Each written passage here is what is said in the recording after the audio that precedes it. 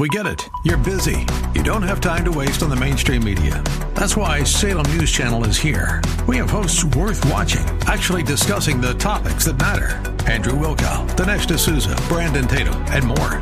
Open debate and free speech you won't find anywhere else.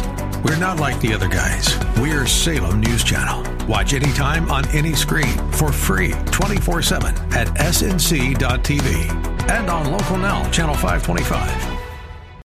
One of the distinctive qualities of the Christian life is joy. Not just occasional TGIF, weekend, or even holiday joy, but the possibility and the ability to have a constant joy in all situations as a precursor, really, to our future inheritance of eternal joy. It sounds good. It is biblical. It sounds right. But we often endure difficult situations in which it is good and right to be unhappy. It is good and right on occasion to mourn the loss of a loved one, for example, to mourn over our sin.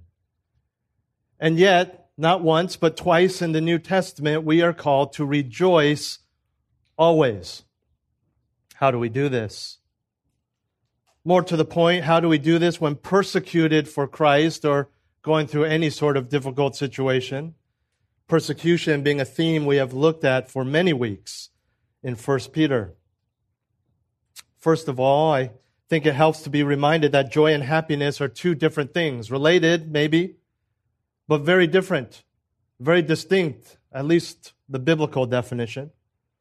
One, happiness, is fleeting. It's emotional. It is based on circumstances. That's why it ebbs and flows. It can just be your demeanor, your lack of sleep, whatever it may be, not even anything external. One moment you're happy, the next you're sad. But the other, joy, can be constant. It can be always because it is based on God. In fact, Philippians 4:4, which I mentioned earlier, doesn't just say rejoice always. It says rejoice in the Lord always. That's the secret. That's the key.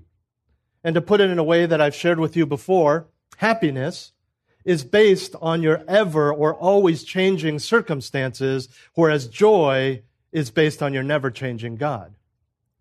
You see, your job may change, your paycheck may change, your family life may change, people will pass away, you will get sick, things will change. But God never changes. Your redemption never changes. His view of you because of the blood of Christ never changes. That is eternal. That is forever. And so based on that, you can have joy, yes, even while mourning, even while being unhappy. And although that helps us conceptually, when it comes to real life and authentic situations, some specifics, I believe, are helpful.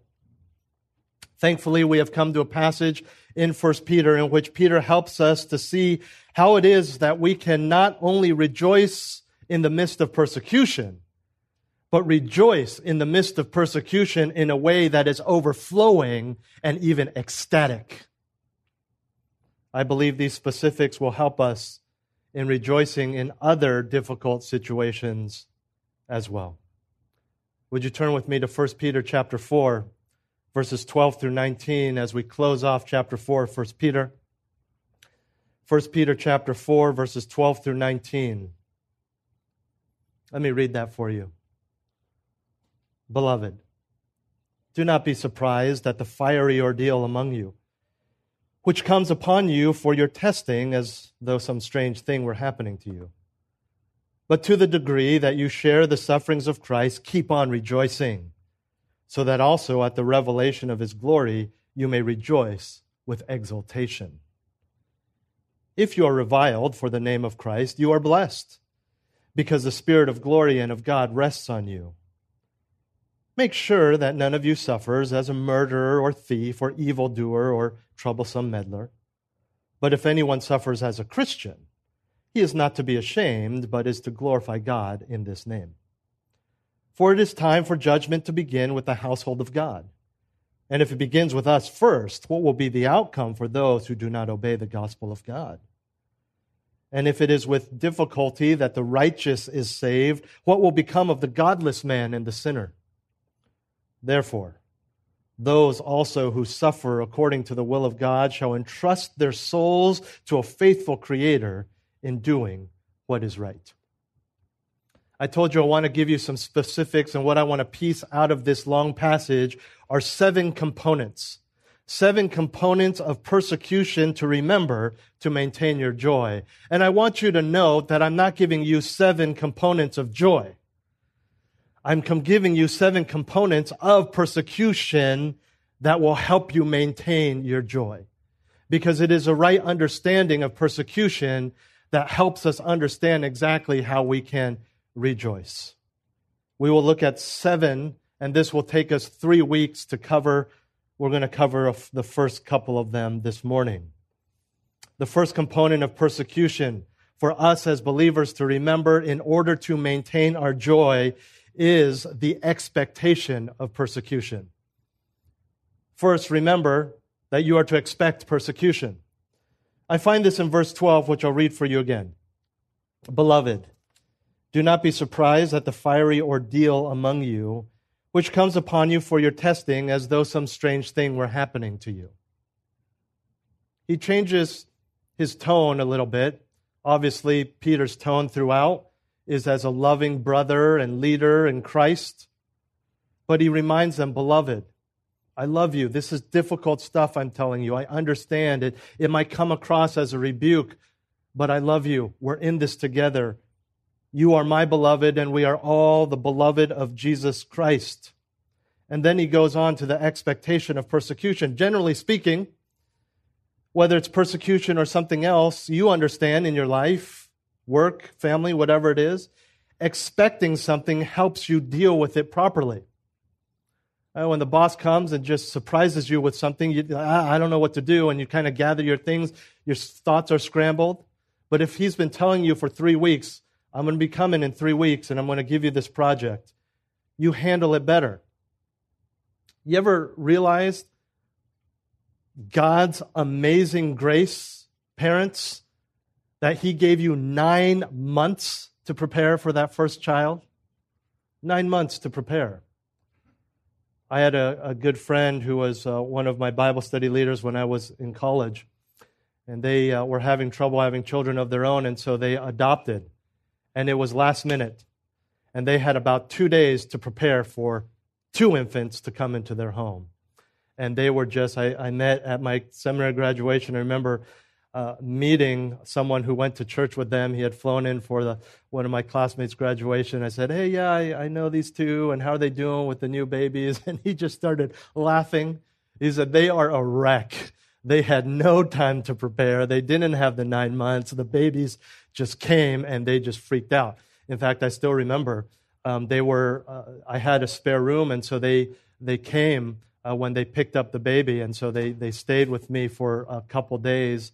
And I remember waking up, and she had just gotten these babies, and she was literally locked in my bathroom, the mom crying on the phone, desperately calling someone from her church, like, what do I do? The baby won't sleep. It keeps crying, because they had no preparation.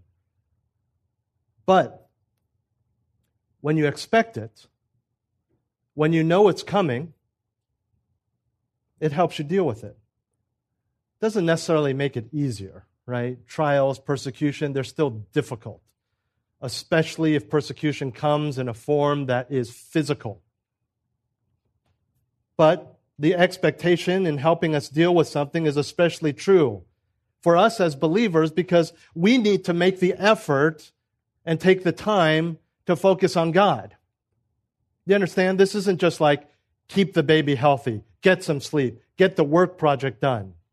Be bitter the whole time, be angry the whole time. No, we need to pass through these difficulties with flying colors, which means not just getting from point A to point B, but in that rejoicing and glorifying God. And so much more important then for us to understand the expectation of persecution. Because even in everyday life, it's when we're surprised or caught off guard that our responses tend to be the most sinful, our mindset the most unholy. So, to start things off, Peter reminds us that we're not to be surprised when persecuted. And this is a concept we've seen a lot already in 1 Peter. And it goes back to the very essence of why we are persecuted, which is interwoven with the very essence of who we are. That is followers of Christ. Would you turn with me to John chapter 15? We'll take it from the horse's mouth, Jesus Christ himself, John chapter 15, verses 18 through 20. He writes this: "If the world hates you, you know that it has hated me before it hated you. If you are of the world would love its own. But because you are not of this world, but I chose you out of the world, because of this, the world hates you.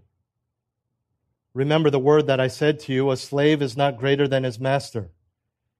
Jesus says, if they persecuted me, they will also persecute you. If they kept my word, they will keep yours also.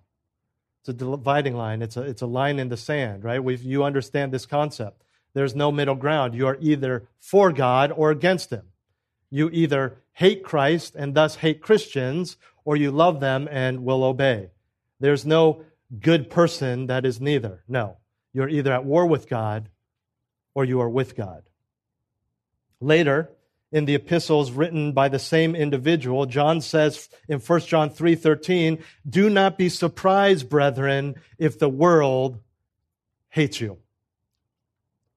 And like John, as one of Jesus' disciples, Peter is very aware, both from their master's teachings as well as their personal experience, that this is the case.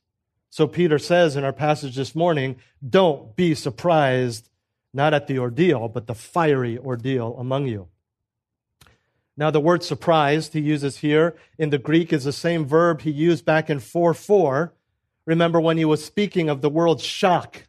They're surprised that their newly saved friends are no longer living in the same sinful excesses of dissipation that, remember, in the time and the culture were interwoven, interconnected with the pagan religions that many people followed during that time. The word means bewilderment, astonished. Don't be surprised. Like, what is this? Why are they spitting on me? Why are they saying you're going to lose your job? Why are they not inviting me out to dinner with them after the big work conference? Don't be surprised by that. You understand why it's happening. And in fact, for me, the repeated use of that word surprise is really the same thing. The fact back in 4:4 that the world is surprised and shocked in ancient Asia of these believers and how they behave now, that just shows the distinction between the world and Christians. And in that same passage, remember, they're going to be surprised and then they're going to revile, they're going to persecute you for it. And it's the same thing here. If they're so shocked at the difference, why are you so shocked at how they respond? You shouldn't be. One of the reasons that we shouldn't be surprised when persecuted is not just because God says it will happen, but because God says it will happen and God is in charge. He is sovereign. You understand that when he says you will be persecuted, or there's a high likelihood of persecution, that the world may hate you because of Christ, that's the word of God. We don't just take the good as the promises of God. Oh, he's returning again. I'm forgiven of my sins. The Holy Spirit, blessing, all these things. Praise God. Grasp those. Live on those. That is the solid word of God. And then he says, but the world's going to hate you. That's a promise from God. That's a promise from your sovereign God. It will come to pass that the world will hate some, if not most, if not all Christians, as sure as heaven is real.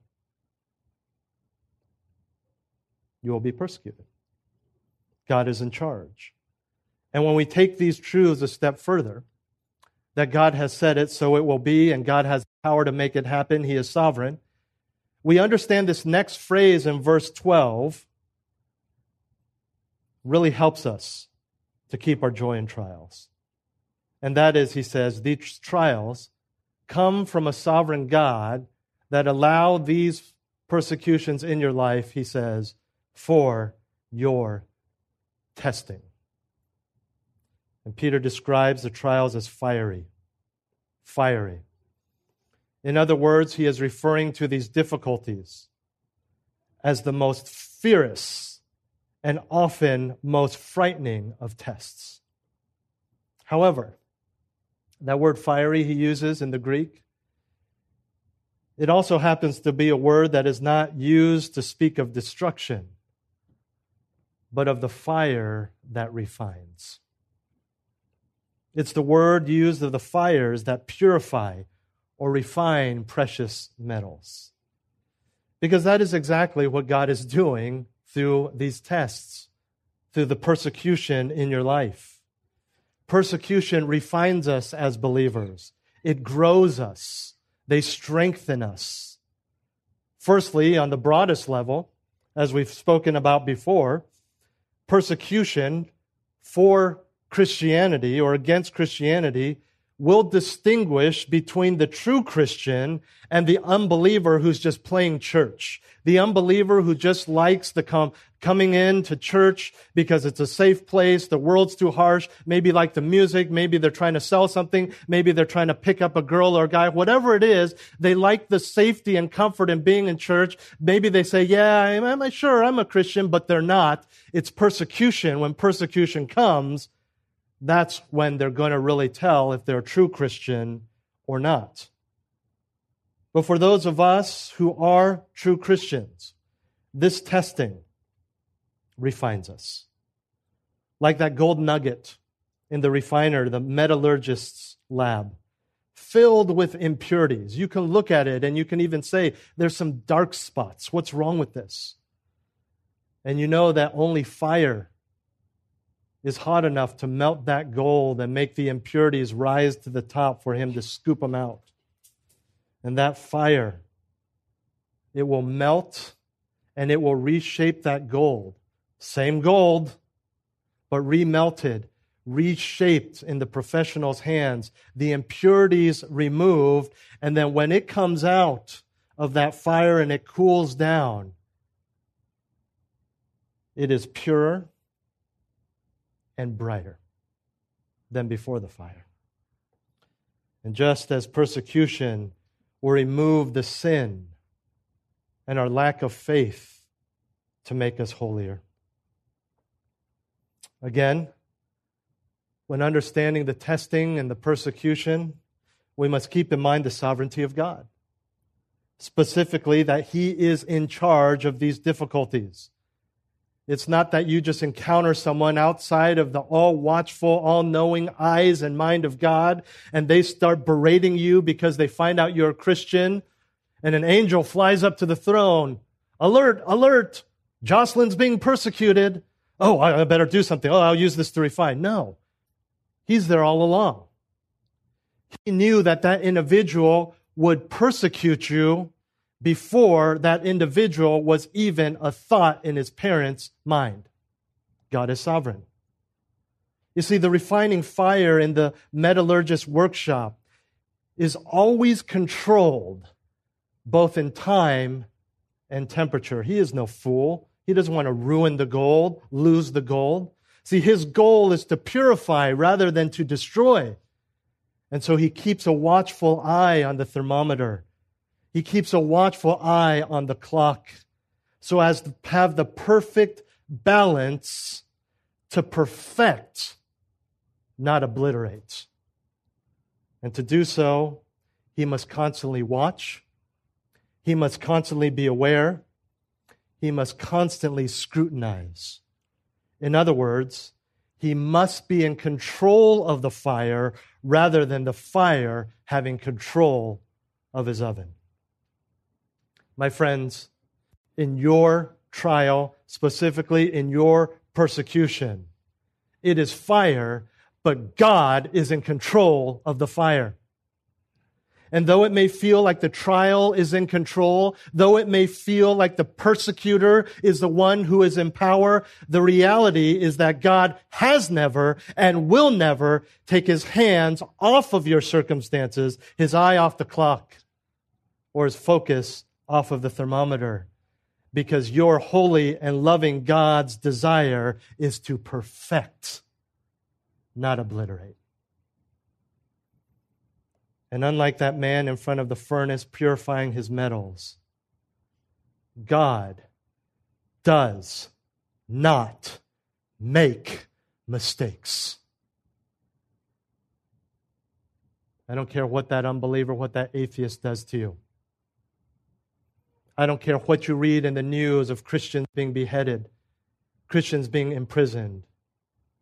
My sovereign God, your sovereign God, is loving, He is gracious, and He does not make mistakes. So, do not be surprised, as Peter writes, as though some strange thing were happening to you. As if this just occurred by chance. As if freedom of religion is a biblical thing. It's not. It is an American thing. Nowhere are you promised politically freedom of religion in the Bible. No. God is sovereignly allowing this in your life. So why are we persecuted for our faith? Not just because the world is evil, but because God loves you. Not just because you are a Christian, but because God is shaping you into a holier Christian. Or, as Peter says, quite simply, this is for your testing. This is for your refining. Not pass or fail test, you understand. But the trying that molds us into the kind of Christian we desire to be. The kind of Christian, you could say, God expects us to be. And the idea of this kind of testing is found all over the Scriptures as proof of the genuineness of someone's faith. When that faith is proven, then the testing in that Christian continues for strengthening. Even in Job's life, we understand this to be true. Though we get the curtains pulled back, in a sense, and we see what is going on at the throne of God in his conversation with the devil, we still see the refining in this. Job 23:10. But he, God, knows the way I take. When he has tried me, I shall come forth as gold. Romans 5, verse 3 through 5. We exult. Same word here. We rejoice. We exult in our tribulations. Why?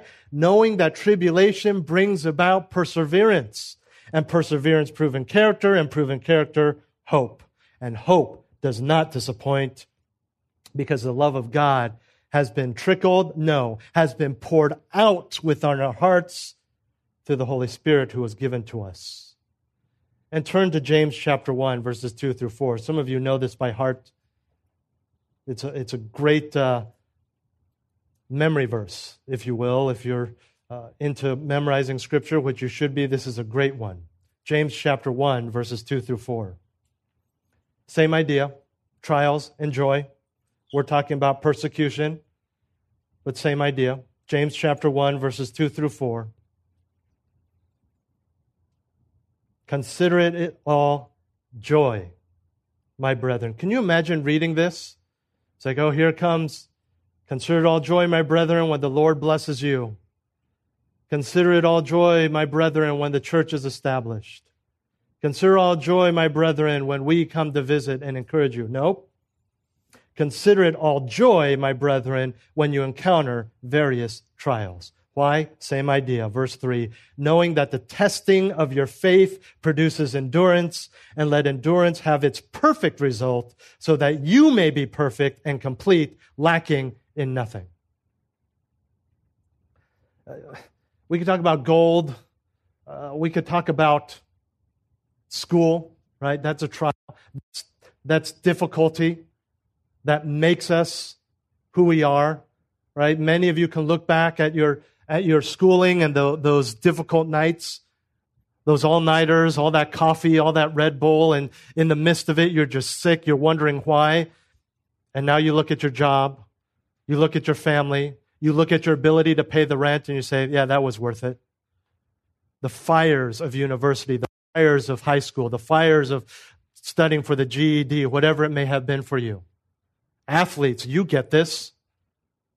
Just go to training camp anywhere. to your local college or university where they're running and running and running and doing all kinds of drills.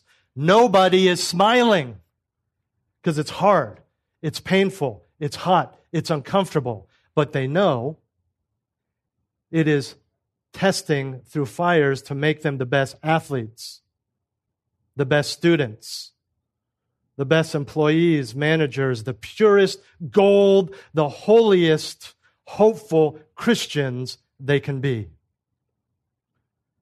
And sometimes we think like, okay, you're telling me God is sovereign doesn't help. That just seems mean. I don't like it. It's uncomfortable. It hurts emotionally. I can't sleep. It's fed my anxiety. It's challenged me in ways that don't make me feel comfortable. Who's your favorite team? What school do you root for? You want the best coach possible. And never has a coach won an award. Never has a coach won the trophy. Never has a coach led his team to a championship because he just sits there and is like, all right, thanks for showing up at 5:30 a.m. Surprise, breakfast buffet. No. Come on. You know your team. Go to your assistant coaches. Run, catch, throw, hit. Put up some weight. Because he loves his team. And it's not just a team. It's not just a championship. Some of your athletes, you get this. The good coaches, the best coaches, love those individuals. They see the potential and they say, you know what? You have a chance to be a professional. You have a chance for the NFL, the NHL, whatever it may be. And I'm going to focus on you. But you guys, this is it. When you graduate from university, there's no more sports for you. But you know what? I'm still going to do my best to make you the best. I'm going to still get the tutors and make you excel in your grades as well. That's the good coach. That's the coach where when a guy retires as a multimillionaire from the NFL, he goes back and he says, my high school coach was the guy. This is our loving Father. I get it. In the midst of it, even the thought of it, it is difficult. Perhaps more so for us as Americans, it's not so much the persecution we're going through, but the persecution that we read about on our news blips on Facebook or looking at the news. Well, the news kind of ignores it, but you know what I'm saying. When you hear it, you say, that just doesn't seem right.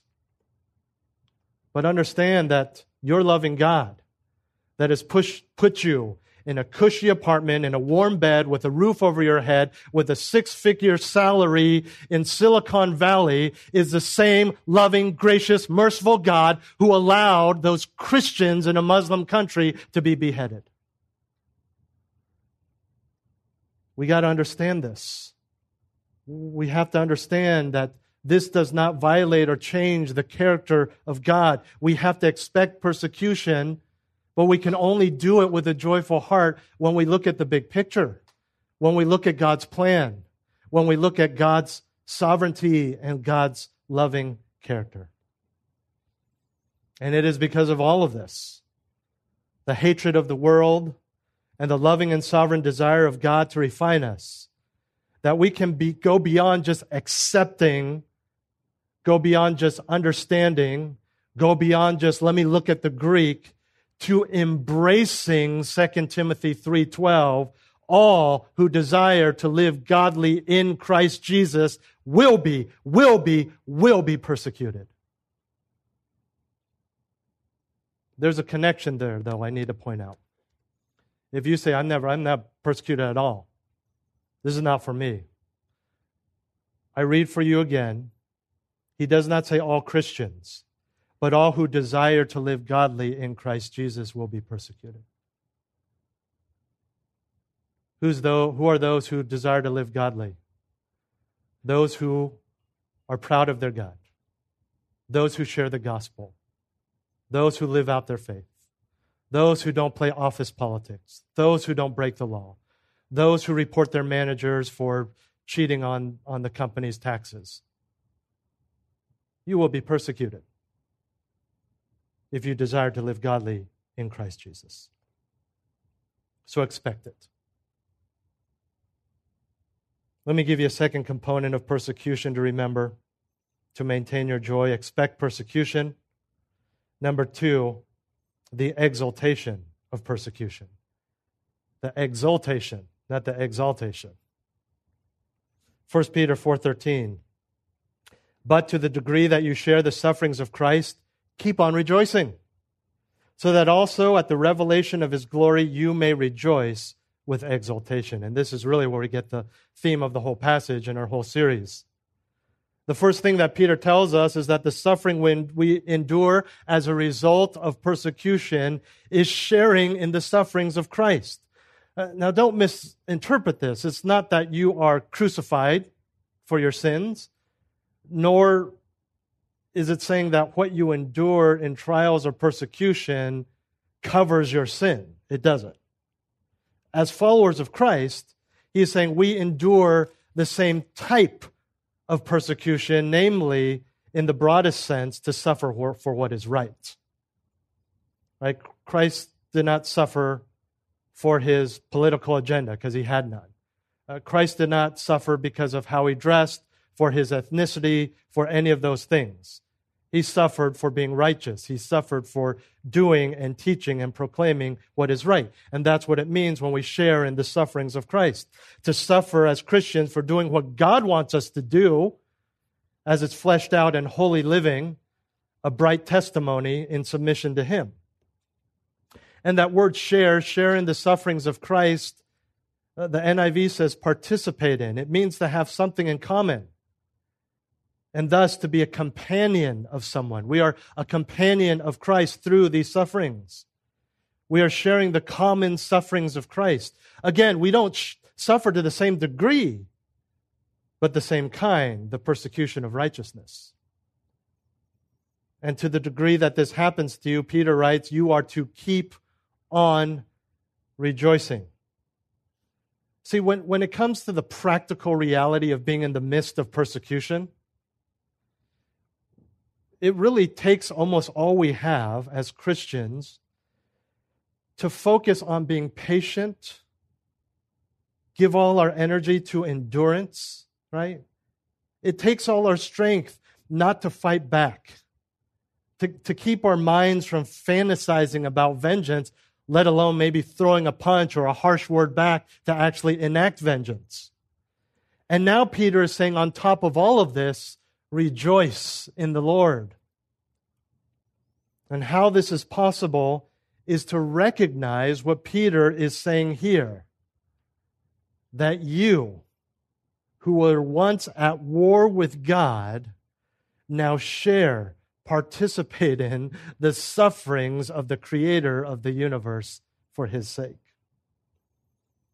In other words, neither Peter nor I are calling you to be psychotic. We don't rejoice in the pain. We don't rejoice in the physical pain or the emotional pain. We don't rejoice in our families being torn apart, which Jesus said, I come to pit mother against daughter and father against son. He's saying, my ways, Christianity is going to tear families apart, let alone communities, societies, whatever. Right? He starts with the most intimate unit, which he created as a foundation of society. We've talked about that before. He says, I have come to do this because I'm putting a line in the sand. We don't rejoice in that. We don't rejoice in the fact that you have a relative that no longer speaks to you because you're a Christian, or that you lost your job, or whatever it may be. We rejoice in the fellowship with Christ. That is what we rejoice in. It's not the suffering in and of itself that we rejoice in, but the significance and meaning of that suffering, what that suffering represents, which is a sense of unity and identification with our Savior. And this is a good reminder of the fact that we're talking about suffering for Christ, suffering for righteousness' sake. Again, persecution for your race is horrible and wrong, but it's not the persecution we're talking about in Scripture.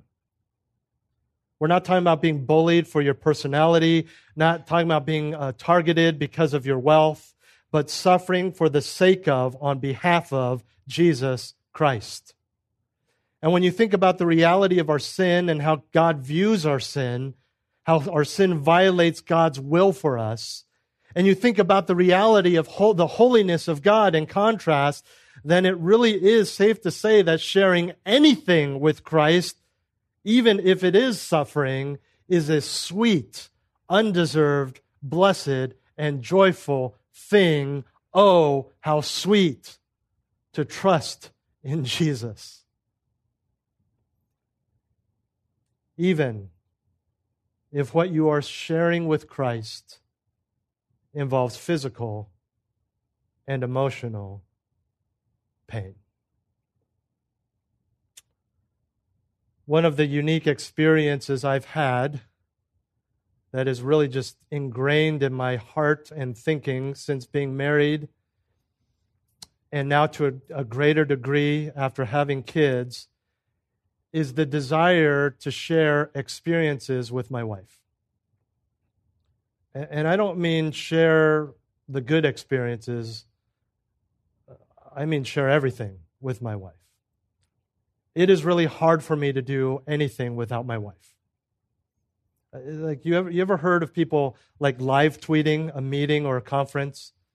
I think they used to do that in the Apple Developers Conference when they would tell us about the new iPhone or whatever. It was invite only, and they wouldn't broadcast that on video. And so all these reporters would be live tweeting. Okay, Steve Jobs is coming out. Steve Jobs is wearing black again. Steve Jobs, okay, it's time for the iPhone, I think, And everyone wants, you just be reading these threads. And some of you have seen me do this, and I apologize because I know it's rude. When we have a guys' night out dinner, I'm like live tweeting the dinner because I want my wife to be part of it. I want to share everything with her. I don't want her to be part of my life. I want her to be every part of my life. I can't even walk down the streets of Union Square without seeing some silly, overpriced artwork based on a Dr. Seuss book in art gallery. I got to stop and take a picture because I want to show my kids, because they're not there walking with me to stop and say, "Look at that silly thing." As much as I have fun going out with the guys or going out with just the kids alone or one of my kids alone, it's simply not as enjoyable without her, without all of us together. Because she's part of my life. She makes everything funnier. She makes all sadness more comforting. She is my half. She is me. The two have become one.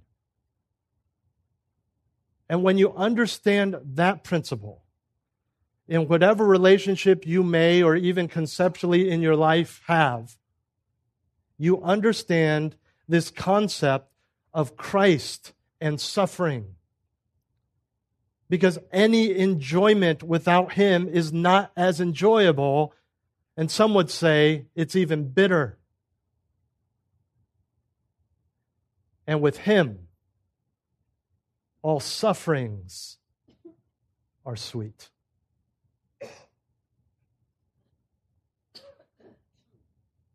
Louisa Stead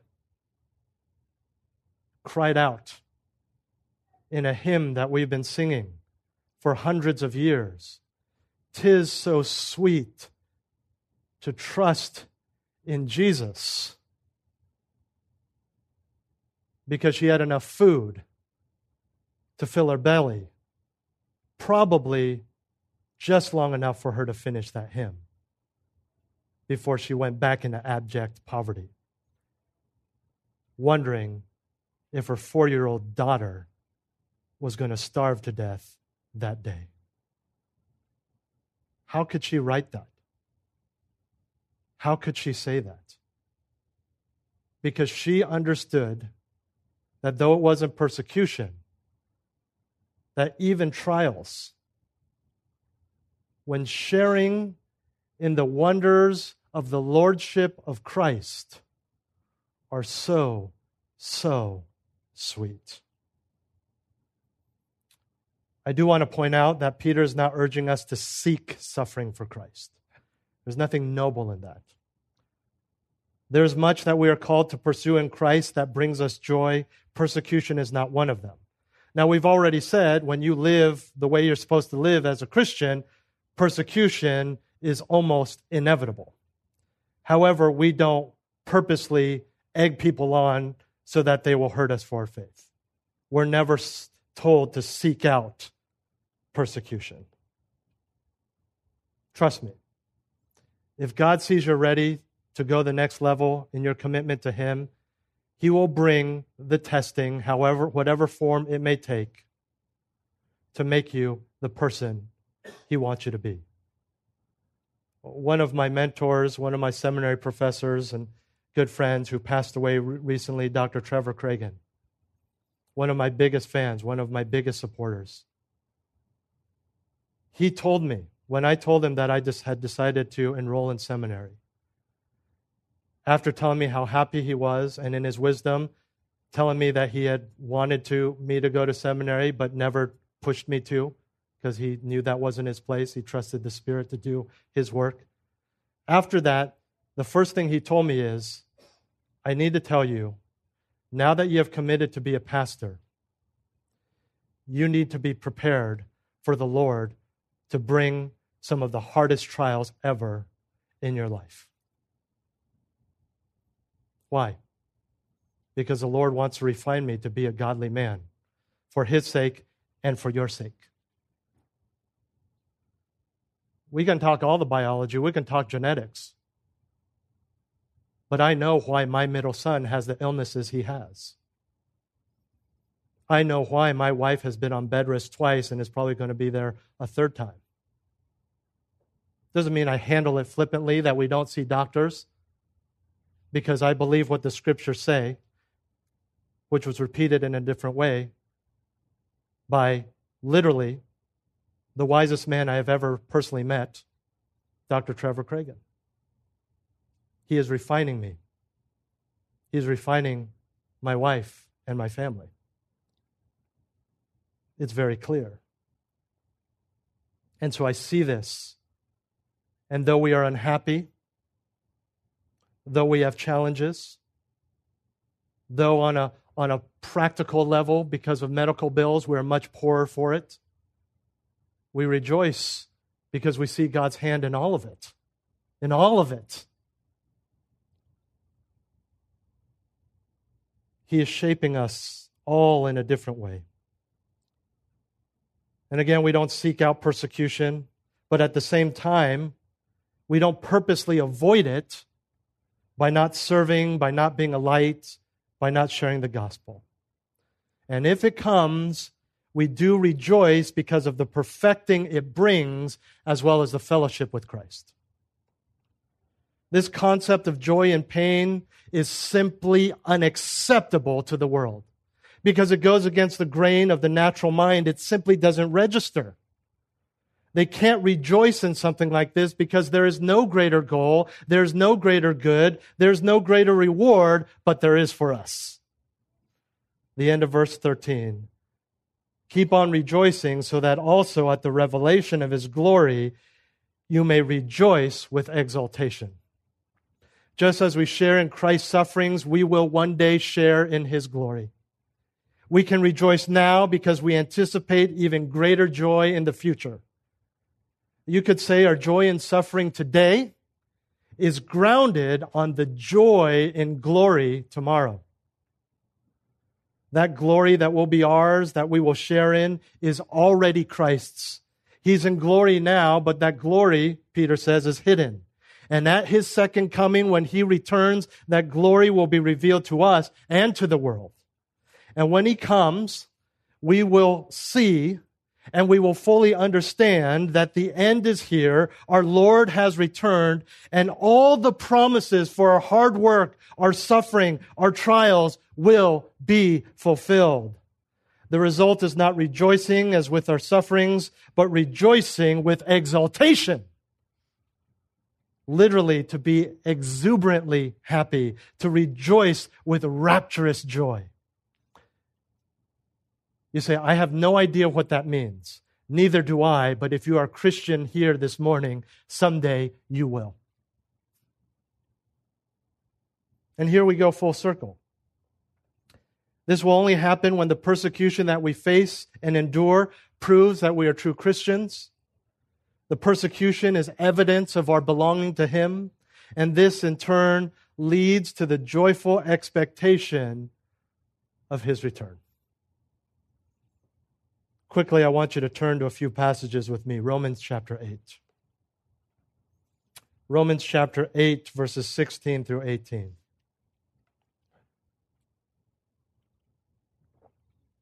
And you'll see these same themes, right? Suffering, the affirmation that we are children of God, as well as future glory. Romans 8, 16 through 18. The Spirit himself testifies with our spirit that we are children of God. And if children, heirs also, heirs of God and fellow heirs with Christ, if indeed we suffer with him, so that we may also be glorified with him. For I consider that the sufferings of this present time are not even worthy to be compared with the glory that is to be revealed to us. There's the key right there, right? Oh yeah, this hard work, that's nothing compared to the Christmas bonus I know I'm going to get for doing this project and joining this team. It doesn't even compare. You don't even know how much money they're giving me, right? It doesn't even compare. The sufferings compared to the glory we'll one day have, doesn't even compare. Hebrews 10. Hebrews 10, 32 through 39.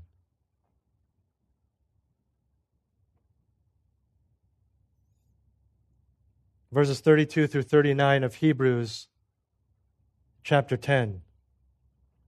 But remember the former days, when after being enlightened, you endured a great conflict of sufferings, partly by being made a public spectacle through reproaches and tribulations. You see this? A public spectacle. I mean, most of our persecution is in private. I really believe that most of American Christians, their persecution is just perceived in their own minds. It's not even true persecution. These Christians were being made a public spectacle. They were burned, they were killed, they were ridiculed. And partly by become sharers with those who were so treated, right? So even if you weren't, you're part of the church, people knew, hey, you know that guy. You're a fool too, they would say. Verse 34. For you showed sympathy to the prisoners and accepted joyfully the seizure of your property, knowing that you have for yourselves a better possession and a lasting one. Therefore, do not throw away your confidence, which has a great reward. For you have need of endurance, so that when you have done the will of God, you may receive what was promised. For yet in a very little while, he who is coming will come and will not delay. But my righteous one shall live by faith. And if he shrinks back, my soul has no pleasure in him. There's a warning. Verse 39. But we are not of those who shrink back to destruction, but of those who have faith to the preserving of the soul. You ever get in the middle of your work week, right? Piles of paperwork, project deadlines, but you get that tinge of excitement knowing that the paycheck is coming on Friday. You got bills to pay, it's a date night to pay for, whatever it may be, and you get a little excited. It's like, and you're excited, and yet there's the paperwork, there's the emails from the boss, project deadlines, all this stuff, and yet you're excited because even though it's not here yet, you know it's coming.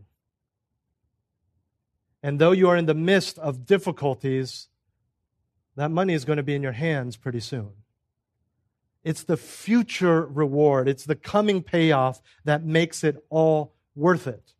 And to a much greater degree, and I understand when I say that, there's a double meaning. The reward to a much greater degree, the suffering to a much greater degree. It's the same idea here. We look to the end goal. We rejoice with exultation because the sufferings don't even compare. And who is he speaking to? He is speaking to people who are being killed for their faith. He is speaking to widows whose husbands were martyred. He is speaking to the modern day pastors in China who are imprisoned, had all their possessions stolen, and as we speak, are being doused in water and then a cattle prod. He is speaking to the Muslim women who were legally beheaded because they accepted Christ and their husband took a sword to their necks. Even that is nothing. It's not even nothing in comparison. It's not even worthy to be compared to the future glory. And it reminds me of Paul and those famous words of 2 Timothy 4, verses 7 through 8. Just one last time, would you turn there with me? I want you to see this in your own Bibles. 2 Timothy chapter 4, verses 7 through 8. You know these words well. This is Paul. You know what he's been through. You know how he suffered for Christ, physically, emotionally, escaping cities in the middle of the night, being begged by elders of churches, please leave, we can't lose you yet. I have fought the good fight. I have finished the course. I have kept the faith. In the future, there is laid up for me the crown of righteousness, which the Lord, the righteous judge, will award to me on that day, and not only to me, but also to all who have loved his appearing. He gets it. He's done. The reward is coming. Now look at the intro to this passage, verse 6. Even as I write, he says, I am already being poured out as a drink offering. They're preparing to kill me. And the time of my departure has come.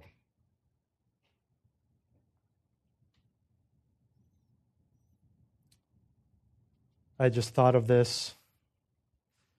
Thank you for your patience with me this morning.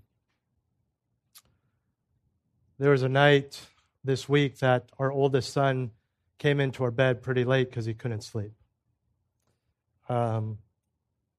He had been teased at school for some silly reason. And we got into talking.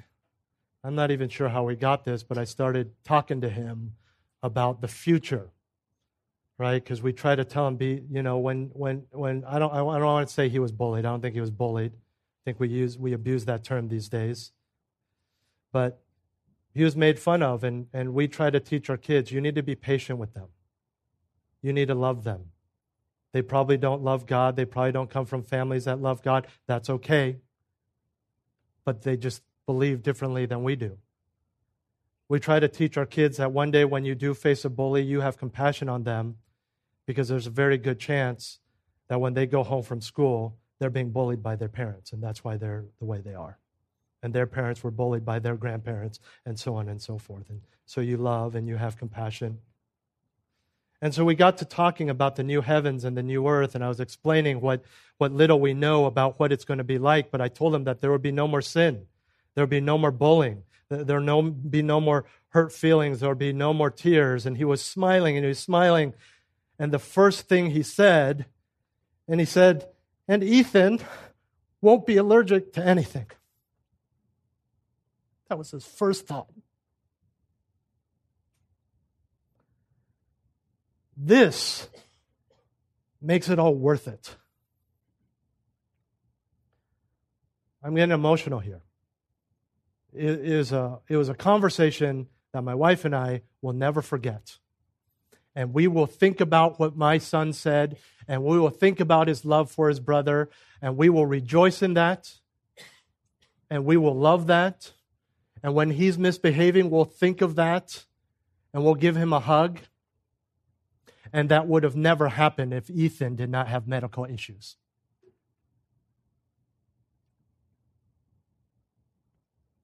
I think one of the most beautiful, calming, you see this in I kind of cheapen it by saying this, in memes these days. The picture of nature is a running brook, a babbling brook. And you don't see this in our area, but you ever been hiking or go to another part of the country or the world, and you go and it's just quiet, it's just trees and birds, and pretty soon all you hear is this babbling brook, this rushing water. And you don't think about it, but you know that this water came from somewhere, and these smooth rocks have been shaped over time, and even this brook has been shaped over time, and there's so much behind it. And you stop and you listen and you relax, maybe you pray and you meditate. And pretty soon, you don't realize when this happens, but you think, this brook is almost singing. But when you remove the rocks from that brook, you take away its song. Let's pray.